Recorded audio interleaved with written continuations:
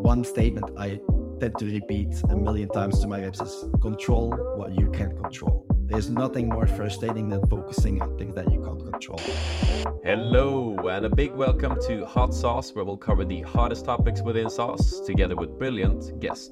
Are you also curious about fast-growing companies and the people behind them? Welcome aboard. My name is Max Nyman. I'm the CEO of LimeGo, and this is an interactive podcast where you can give suggestions on upcoming guests and topics.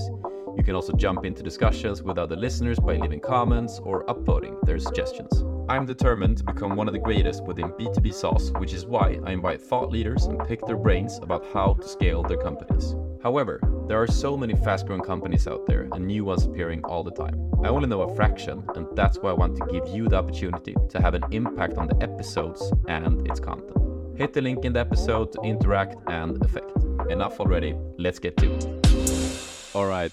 Hello and welcome. And let me see if I get the pronunciation right here. Thijs Schutyser. Pretty good. For first time you pronouncing it, it's an amazing. It's a Dutch name. It's like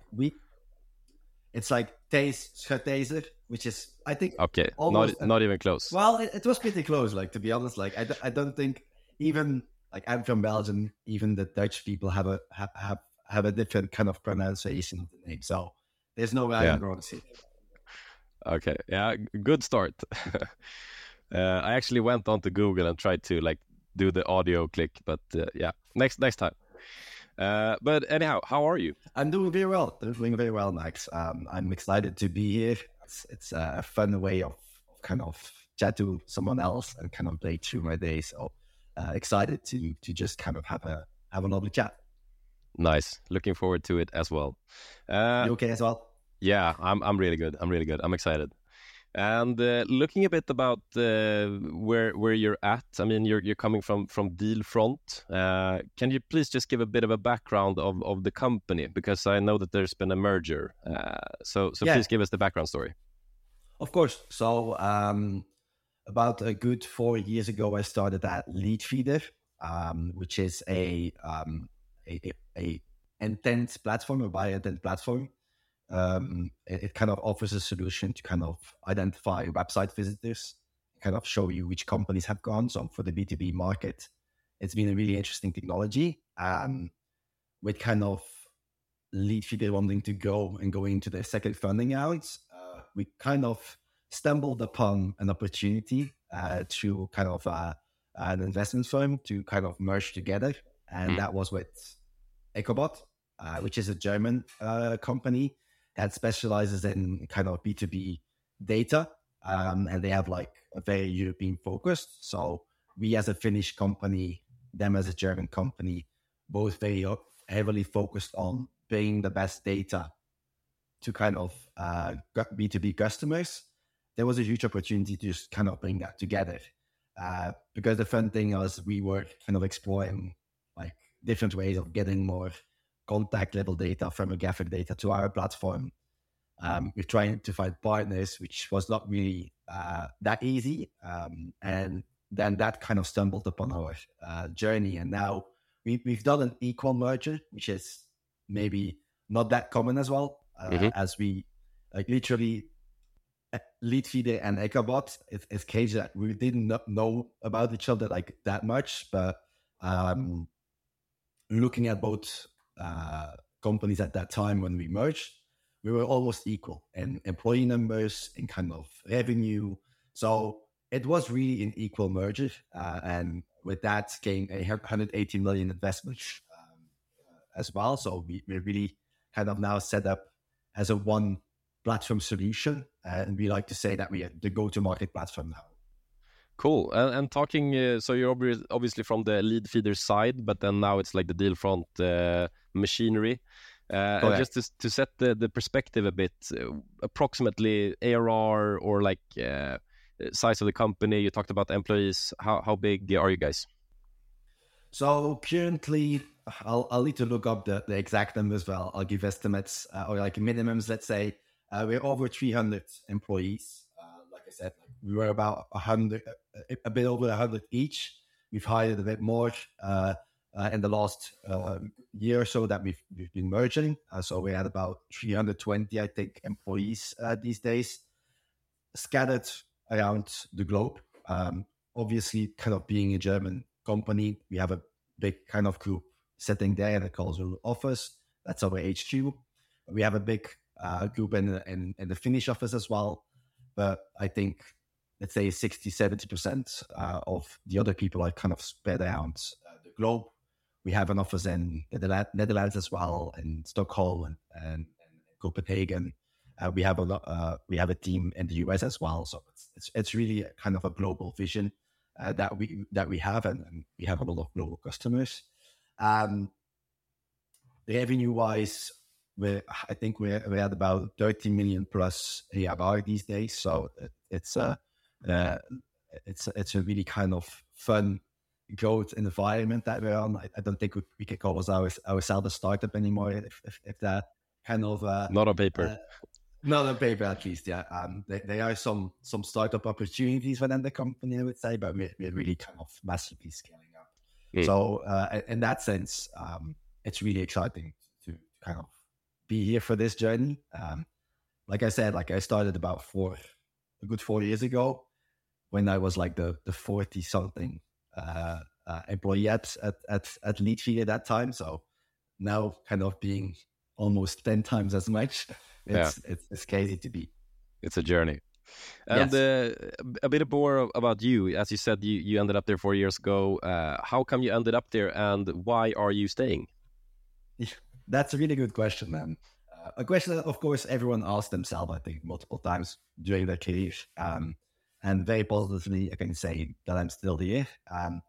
Before I joined Leadfeed, I did kind of a few other sales gigs. I think I had 3-4 years of sales experience, if you can call it sales experience, to be honest, because joining Leadfeed kind of opened my eyes to what really sales was. Before joining Leadfeed at that time, I kind of worked first at a very early stage startup, basically very young entrepreneurs that didn't really know what they were doing, and they just thought, oh, let's throw some salespeople at this.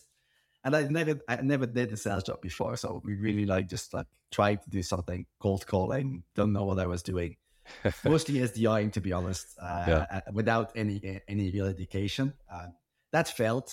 Obviously, that was not really the setup to kind of succeed, but now I learned quite a lot of it. And at that time, it was quite hard, but then I went to kind of a more traditional company, and I did a bit of a freelance sales. I was commission only.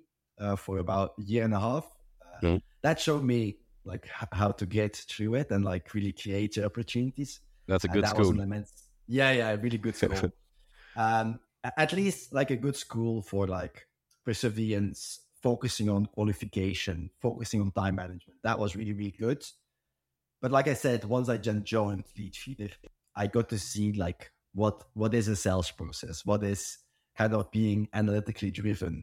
What is it to kind of really chase a goal that is set up from the beginning, instead of just trying things and then making the best out of it. So that was really, really exciting. And that is due to kind of good leadership, to be honest as well. When I joined, there were ex-Google people, ex-LinkedIn people, my manager at the time as well was really kind of knowledgeable and kind of helping me grow as a person. And that was really, really exciting. The first 6 months was kind of eye-opening and a bit crushing as well, because I thought I was going to be able to do well at first, which was not precisely the case. But luckily, I guess that get kind of paid up in the end, and I was able to turn it around. Yeah. Okay. Has it always been sales, or did you just end up in that space? Well, I studied IT originally, so I have a bachelor's in IT. But after doing my internship, I was I can't do this. I can't do programming. I'm a very outbound person. I like to talk to people. I like to be kind of in the front lines. Seeing direct results, that was important for me. So like bringing all that together, like it made sense to kind of go into sales. And I think it was one of the best decisions I could make because I really love sales. And especially nowadays, I'm selling to sales and marketing people, which I love even more. And that's why I'm staying probably here as well. Like I love the environment I'm in, I love the product, but I love who I'm talking to as well. And I've been loving that for the last 4 years. I think about a year ago, I kind of for fun looked up and I did like over 3,000 demos with sales and marketing people. And like in like 3 years within lead 3 years. So I was like, oh, so many people. But it still excites me every time I get to do this. That's cool. And in terms of the role, you're the sales manager. What can you tell me a bit about your area or like the geography, the team, the amount of people, the roles, and so on? So I started as a junior AI, then went through kind of the ranks and became senior. And then since this year, I've become one of the sales managers or team leads, however you would like to call it. I currently have 4 people that I try to help on a daily basis, let's say, and lead. I focused on the European market mostly, but you can see that very broadly. As I'm in a PLG team, so product-led growth team, we focus on all the trial setups that happen because Leadfeeder has a freemium model, like kind of a trial kind of model. And I'm lucky to always been working with, let's say, trials. So that's maybe part of the reason I stay as well, because it's a lot of fun because you get to have impact directly and the grind is maybe a little bit less. And we kind of look at trials from most of the European countries, but even the rest of the world, we tend to take that as well because the PLG is split up between 3 teams, the US team, and then 2 teams in Europe. And I'm one of those teams in Europe. So in total, the PLG team is about 20 people, which I am 4 plus 1. And those 4 people is it like account executives or more like account managers managing and trying to convert, or how does it work? Yeah, so they're mostly junior account executives that do full cycle sales. So within Leadfeeder, we've always had a full cycle sales role because they already signed up for trial. It made sense to kind of do it full cycle. Our kind of sales cycle is pretty short as well. It's like 30 days average or less. So what we tend to do and what my reps tend to do is kind of reach out to them when they sign up for a trial. We try to get them on we call it a training call. You can it's kind of a demo, but we like to be very consultative around it because they already signed up for a trial, so they're already engaging, kind of maybe even using the platform. And that's kind of how we push it through. Currently, I have 3 juniors and 1 meteor AI that I manage. And you talked a bit about the sales cycle. How complex is it to sell Dealfront? Can you tell me a bit more about the like average deal size or the ICP and so on? So that's a 2-sided question in the sense that are you asking me like how complex Dealfront are selling, or how complex is the product Leadfeeder? Because Leadfeeder as a company is now a product of the Dealfront environment. I'm still, and my team is still heavily focused on the Leadfeeder product because that is the PLG motion is kind of linked to that specific product. What was EchoBot, their sales intelligence platform? That's more sales focused. Yeah, that's an SLG focused kind of way of selling. So for us, because it's PLG, it's not very complex. It's more about volume. The ARR is about 4 or 5K average as well, so not that much. Like I said, under 30 days, on a good month, you close 5 to 10 deals. So it's an exciting volume-based business that we really try to kind of push through. And like 5 to 10, that's not like something very spectacular. Like in my days, I sometimes have months that I sold over 15 deals a month, which was like kind of like, oh, like you felt on the roll, but it's not like you're like having a special month. So that's kind of how it looks most of the time. Okay. And you talked about the demos. What KPIs is most important for you and your team focusing on these inbound PLG motion sales? So when you're talking about like a product-led growth team and or inbound, like it's kind of the same at some level, but when we talk about product-led growth, I think the product comes first and sales comes second. That's not like that the one or the other thing is more important, but the salesperson should try to support their product environment. So the most important thing that we track are how many people did you end up connecting with. It's really simple. Like if you get 100 trial signups, we want you to achieve 60% plus connection rate. 70% is like where we want it to be. 60% plus is where the KPIs is really kind of measured. So basically, you follow up on all, but you don't get a hold of 30%, 40%. Yeah, for sure. Mm-hmm. And that's due to a lot of reasons, because some people start a trial, never look at it, to be honest. There's like some technical things that need to happen as well to kind of get going with the DGD. You can install a website tracking, so we would kind of have someone from the website team or marketing team to help you. So some people that sign up find that maybe too kind of cumbersome or don't have access. So, but a lot of the times, like we are able to connect with them at some level. Could be literally just an email chat, could be through LinkedIn that we just end up kind of chatting to them or something of the sorts. But a lot of the times, and that's where the next KPI comes into place, is that we push for a Zoom call, an online call. So as I said before, that's the training call. Yes, that's the training call. So we're a full remote company at that sense, and remote first. So everyone is doing everything online. I think in my 4 years, have I ever done an in-person call? I don't think so. I don't think I've never. Never. 3,000 demos, all online. Yeah, all online. People tell me crazy all the time about this, but like I love it. It's very efficient. So we want you to get as many training calls as possible. I'll call them demos for like ease of use for this, but we really kind of like promote them as training calls because of the consultative nature, kind of how we kind of try to go about it. The goal is about 8 plus demos a week for every year. That's kind of what we tend to hope for. If we're looking at connection rate to kind of training booked, most of the time that's over 50% of the people that you connect with that end up being like a call with you.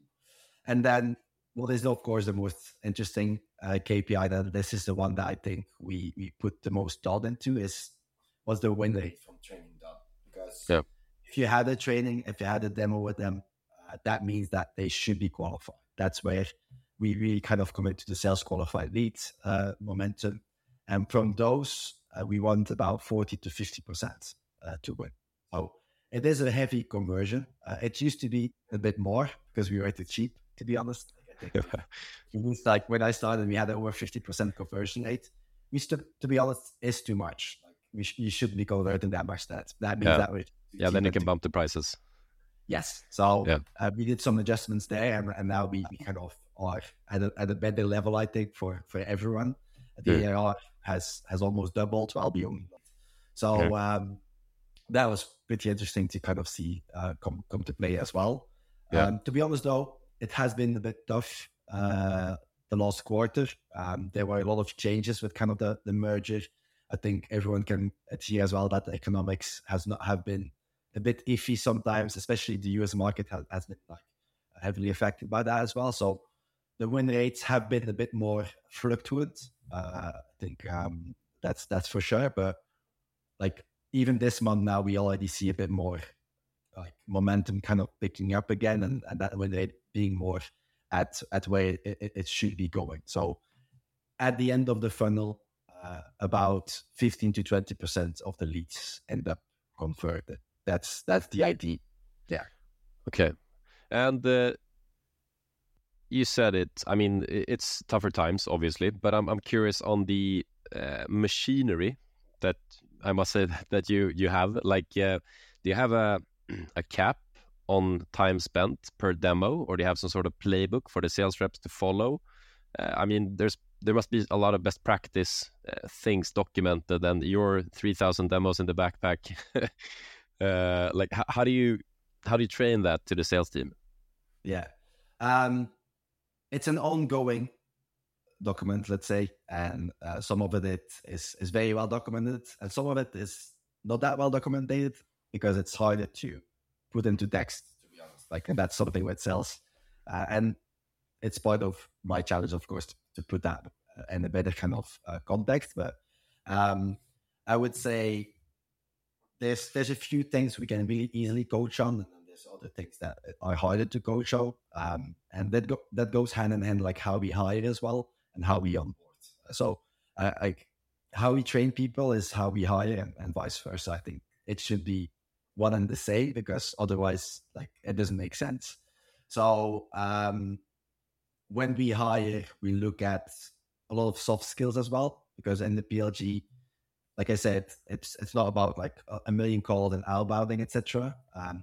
I want you to understand our market. I want you to understand our decision maker unit. So if you have sales and marketing experience, one or both is really interesting, because you will drive conversations, and that's really important. Yeah. Like I said, it's a very consultative approach. So we really want to create conversations, not just a monologue. selling. Yeah. Yes, indeed. And then it's all about time management. Time management is so important. Like I said, it's volume based. Like during my times, I a lot of the times I have 100+ leads a month assigned to me. So that's a lot of companies and outreaches that you need to do. That ends up being like at least 100+ outreach touch point that I need to do a day, going from calls, emails, and others. But you had a full cycle role, so that's just kind of on the new kind of deals. Then you still need to manage all the ones that you the existing ones. Yeah, follow up, closing. So it can get quite a lot for the juniors. Of course, we bring that down to about 60 something leads a month. So that's kind of the model as well that we have. Like, the more senior you are, the more opportunities you get. You get more chances to sell, you get more chances to make money, etc., etc. So time management has been something that we invest a lot of time into, and like how to be efficient. And that goes and starts with the sales cadence. We've done a lot of like standardization of the sales cadence. We're doing that now as well, as we're looking to move to sales lofts, which I'm very excited to kind of have more control. Yeah. So that's. Have you gotten started, or is it just in the starting points? It's well, the sales let go team already is in sales loft. We're currently still in the legacy tool, so we always use Pipedrive, which is not it's an okay CM system. There's a lot to kind of base there, but we've kind of outgrown it, I would say, on a lot of different levels. So with kind of sales loft coming, and then we have Salesforce and sales loft combination, more traditional kind of, let's say, tool stack that we're looking into.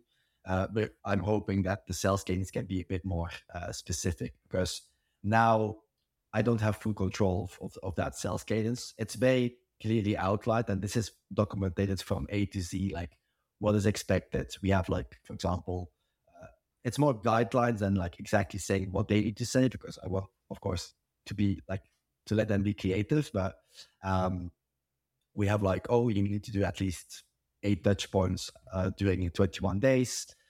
You need to, within the first 4 days, you need to have at least 4 to 5 touch points, depending on the qualification of the regardless of channel, like LinkedIn, email, phone, something. Yeah. So we do not we prioritize calling, obviously, because if someone signs up for a trial and they leave their phone number, they kind of want to be called. Expect that. Come on. Yeah, you expect it. So it's like we have an SLA of less than 1 hour after they sign up as well, because we've seen the best connection rate happen when we do that. So those are a few things that we kind of heavily control on. So I would say the processes are mostly laid out until the training call has been booked. That's where it's very clear to what is expected, what kind of touch points. We have different templates they can use, and then have personalization options. how we try to connect. The best channels that we currently have are calling and LinkedIn. I think those are the two that my team has had the best success out of.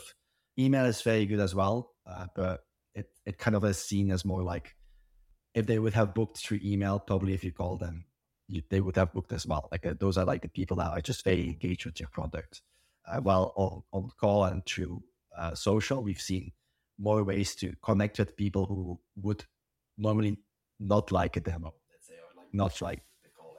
So that's where you make the biggest difference. And then we go into the training call itself, and that's where a lot of the more fluctuation happens and a lot of ad hoc coaching happens. So that's where my primary time goes as well as a manager. It's kind of looking at recordings, digesting the training call notes, kind of seeing what has happened and seeing if the discovery is up to par to kind of the use cases that we can fill in, and do we have the necessary next steps.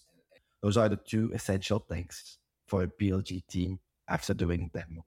Have you done the necessary discovery to put them into boxes? Like I'm in beliefs because it is a PLG motion, it's an inbound motion.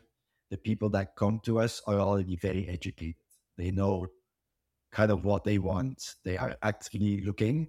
And it's our job to ask them questions to make sure that we know, okay, it fits within this box of use case that we have. For lead feeder, I always like to say, like, we can fill 4 boxes. We can help you with new business development, kind of giving you new qualified accounts. We can help you with pipeline optimization more broadly, helping with kind of making sure that the current CRM, for example, ACATs are being used as best as possible. We can help with marketing, retargeting, and everything around that, or we can help with marketing analytics. So knowing that we have those 4 boxes, what kind of questions do we need to ask to kind of fit them into one of those boxes? That's what I want them to perform towards. Because if you keep asking questions to the prospect and you know that they fit in 1, 2, or 3, or 4 boxes, then we can start pitching them. And that's how we kind of conduct our training call as well. Whenever you start sharing your screen, you should know already which box they fit into. Because otherwise you're sharing your screen and just showing the product and hoping the prospect figures it out, which only happens on a small occasion. Yeah, that's true.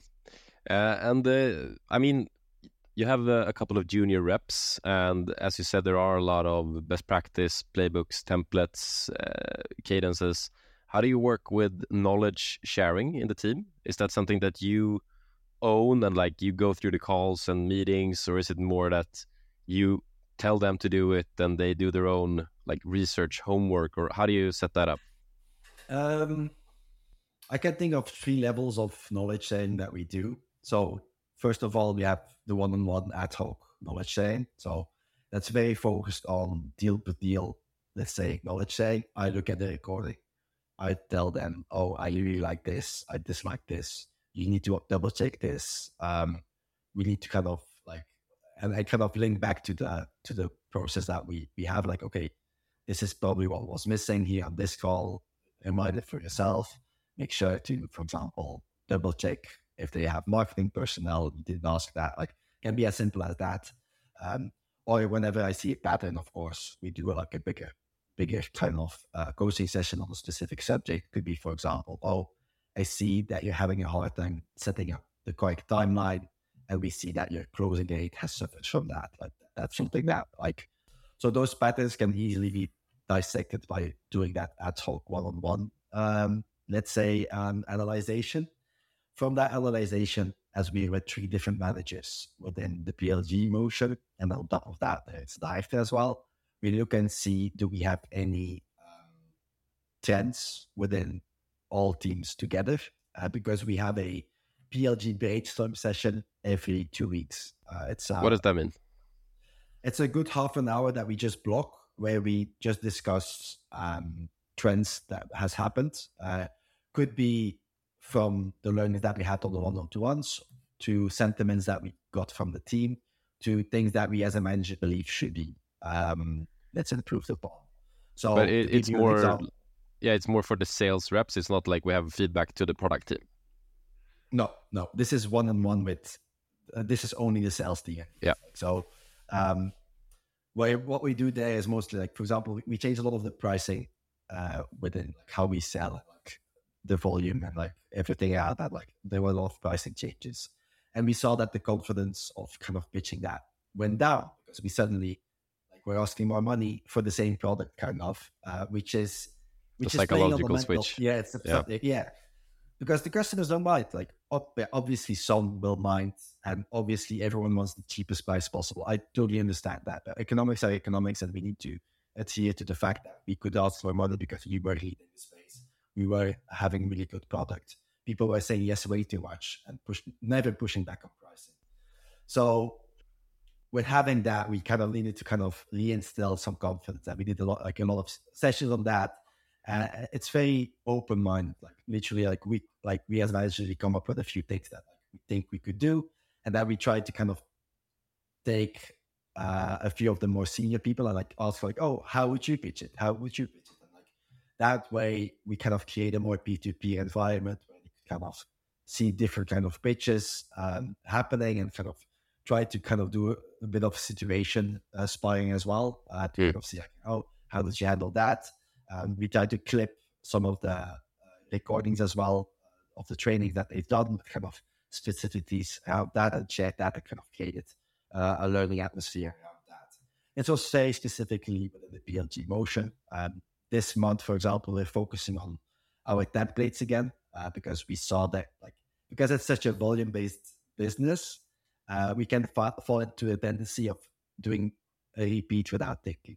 We want to kind of, again, as we're now moving to sales loft, take the opportunity to, again, optimize our templates. And with that, we're asking their feedback as well, because they're in the field, they know what templates are working, what they feel like is kind of connecting with them.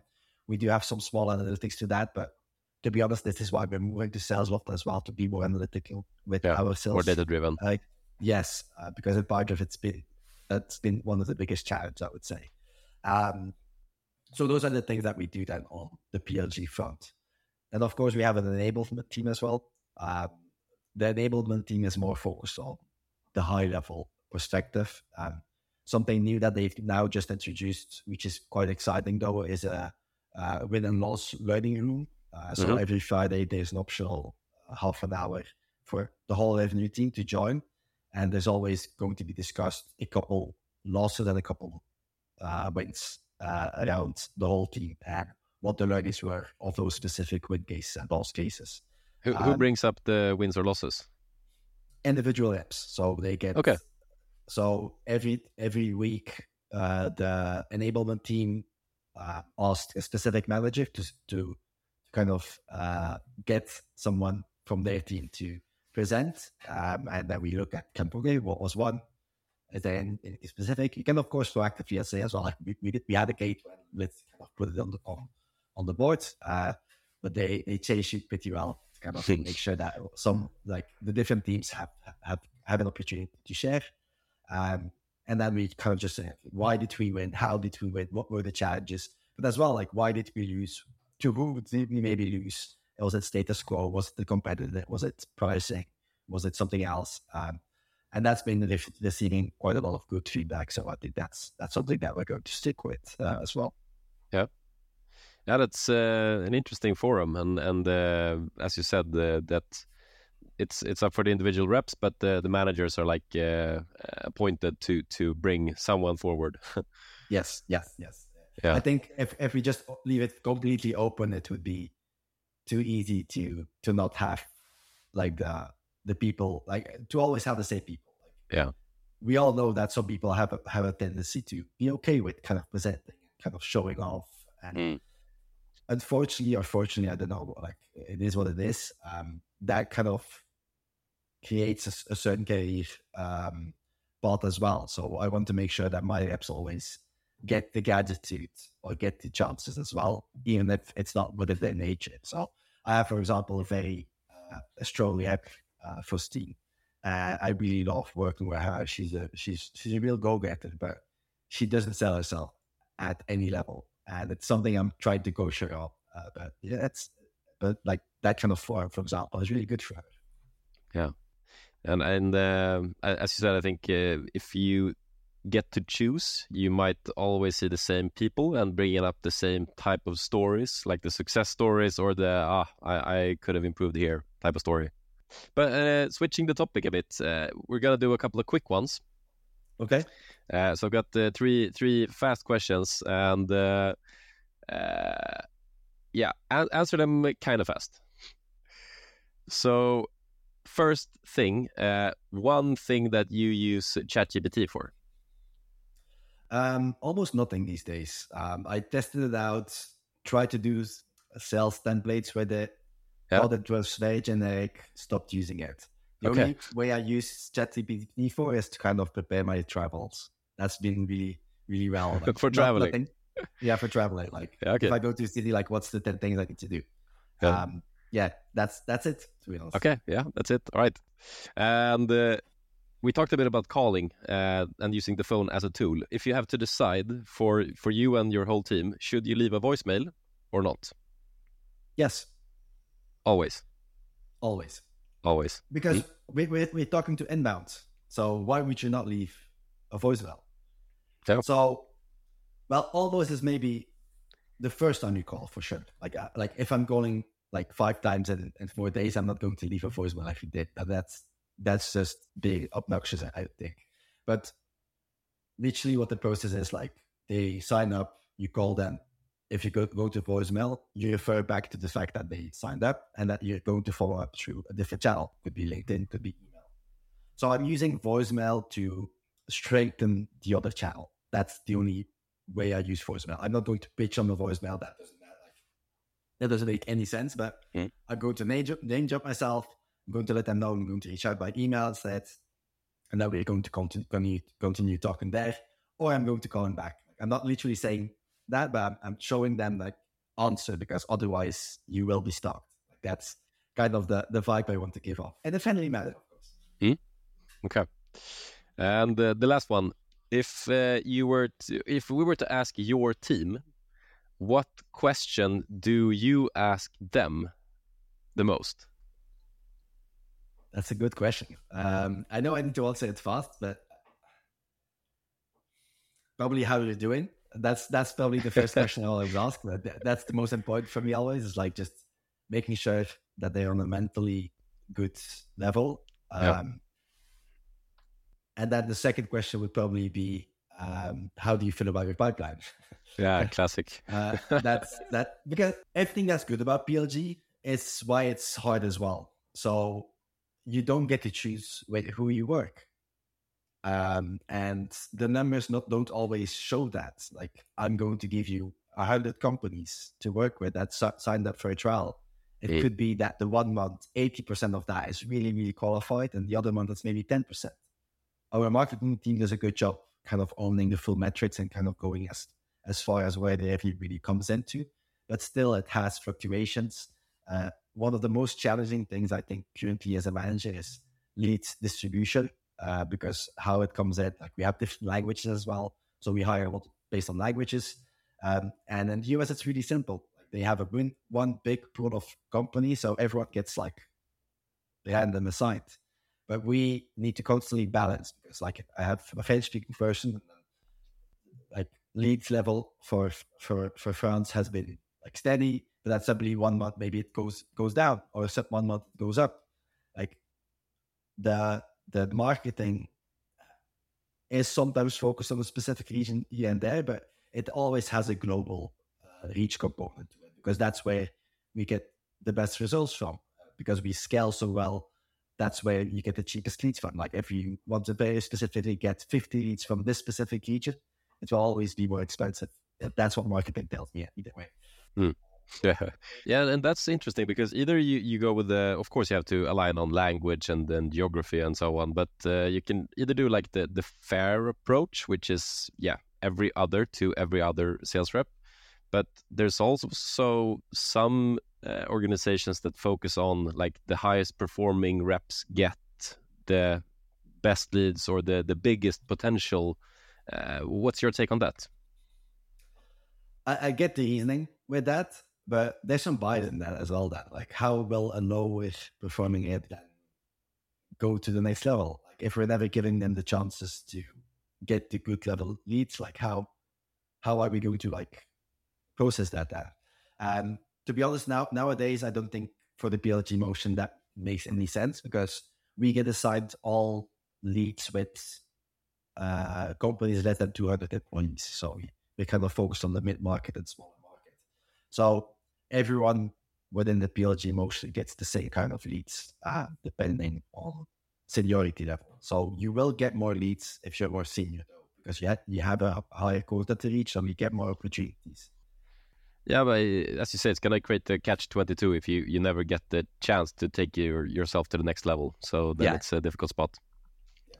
But of course, like if someone has a bad month or has had a bad month, you want to, of course, get them back to a winning state. And I will try and do that with every power I have. Like there is an automatic lead process, but some people, like I sometimes reach out to us through support, for example, and it was like a non-qualified lead, but suddenly someone from a country that we normally don't assign asks for a demo. Like then I can give this to a person that may have a lower workload that we like has been kind of having a bit of a harder time kind of getting going, especially if it's not their own like control. That's probably the thing I say the most. Like besides, like I ask a lot of questions, of course, but one statement I tend to repeat a million times to my reps is control what you can control. There's nothing more frustrating than focusing on things that you can't control. Have you done the full cadence and it's now up to them to sign or buy? That's fine. Go focus on booking more trainings, because that is what you can control. They should perfectly discover, lay out a timeline, and they say no at the end. No worries. We've controlled what we can control.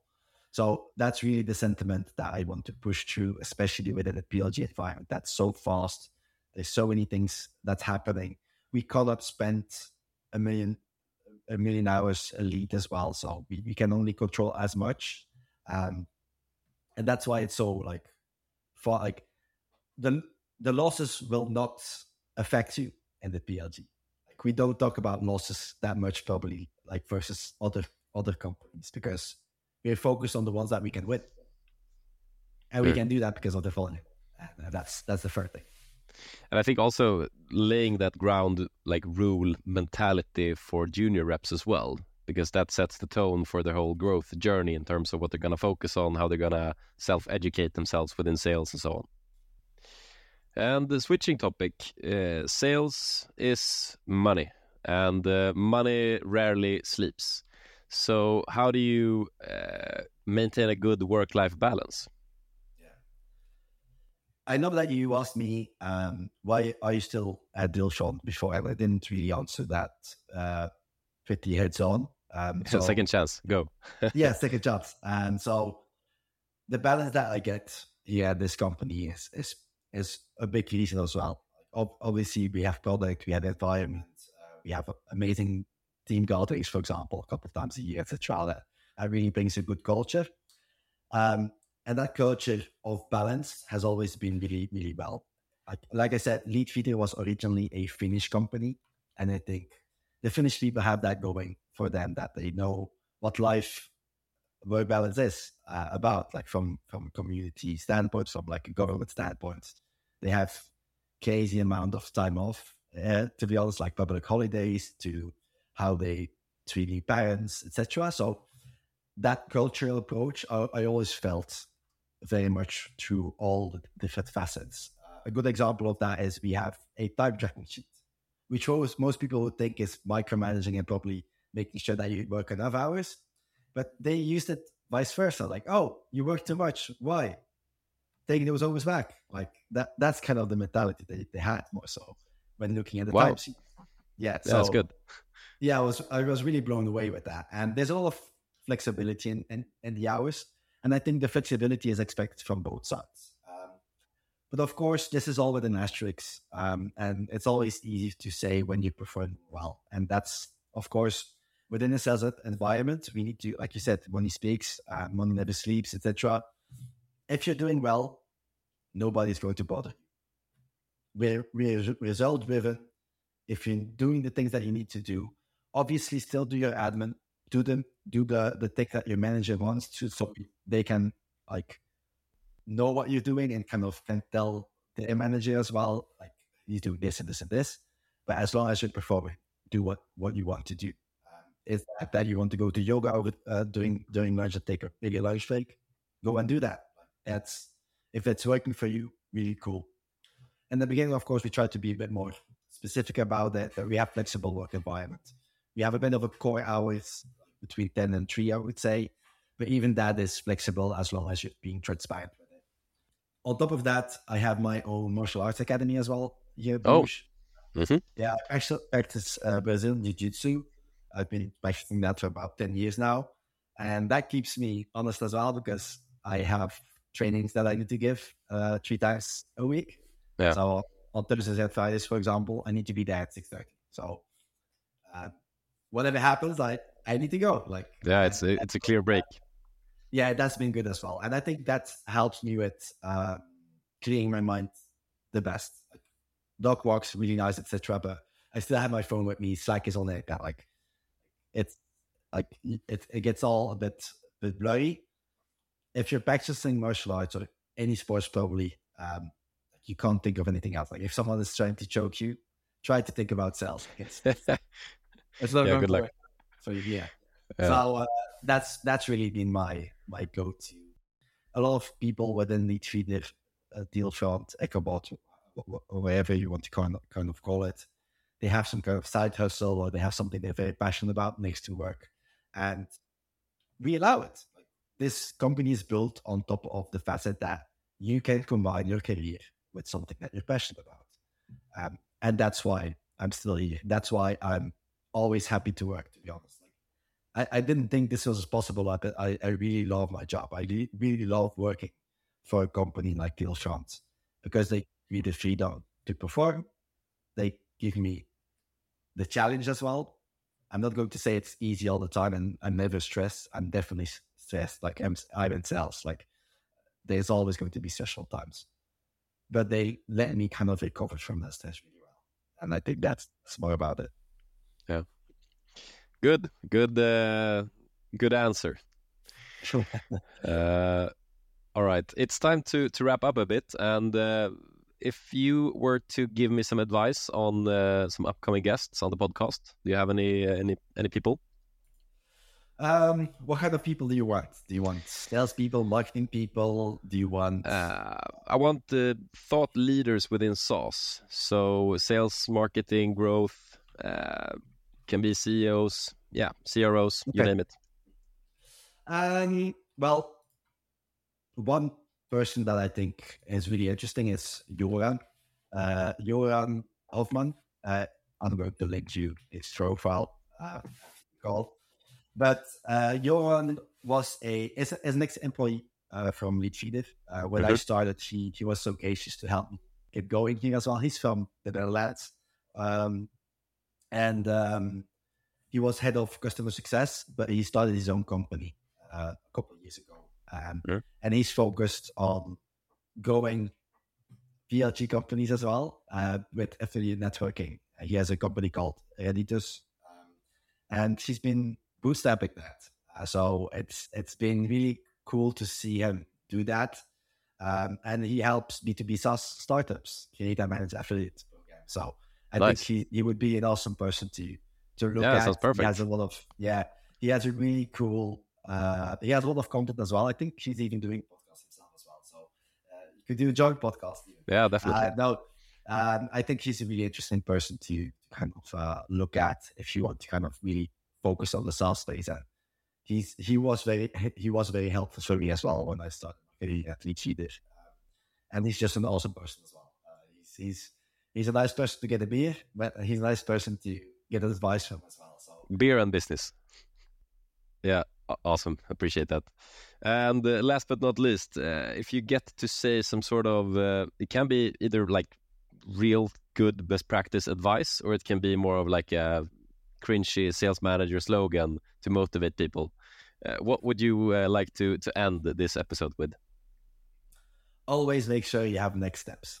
Always. Like, it's been the critical mistake I made in the beginning of my career, and I literally went from being almost never hitting my target to over exceeding by just taking that to heart. And Dangerous. maybe a bit too much in the beginning, but always make sure you have a next step. Even if it's a no, that's okay. Next step could be anything, but always have one. I love that. That's good. That's actually something that we've built into Lime Go, that whenever you check off to do, you get the reminder. What's the next step? Yes. Because there's always one, even if it's going to be like, call them in 2 years. That's a to-do. You lose so many opportunities if you don't first. Yeah. I like that, Max. Nice. Great. Good advice. All right. Thanks a lot for joining me on this episode, Thijs. Yes. Yes. And enjoy the rest of your day, and take care. Talk to you soon. Thank you so much, Max. We'll speak again. Yeah, definitely. Bye. Bye-bye. Now you got me hitting the phones. I'm in sales, I love hitting the phones. Gotta hit the phone. One call close. All right. Shifting the focus to you that's been listening, just want to remind you that this is an interactive podcast, so hit the link in the episode description. There, you can join the discussion with other listeners and comment on episodes. You can also submit ideas for upcoming guests, topics, or simply upvote what other people have already suggested. Also, if you enjoyed this podcast, please share it to someone that might be curious, friends, coworker, or that random person in your LinkedIn feed. Last but not least, leave a rating if you enjoyed it. While we're at it, add me on LinkedIn to see short video clips from the podcast, and enjoy the rest of your day. See ya. Last quarter I smashed my quota. Short memory, I forgot what I sold you. Sales pro wisdom like Yoda. I wonder which my prospects I should phone up. Now you got me hitting the phones. I'm in sales, I love hitting the phones. One call closer while sitting at home. I'm in sales, I love hitting the phones. Last quarter I smashed my quota. Short memory, I forgot what I sold you. Sales pro wisdom like Yoda. I wonder which my prospects I should phone up. Now you got me hitting the phones. I'm in sales, I love hitting the phones. One call closer while sitting at home. I'm in sales, I love hitting the phones. Gotta hit the phone.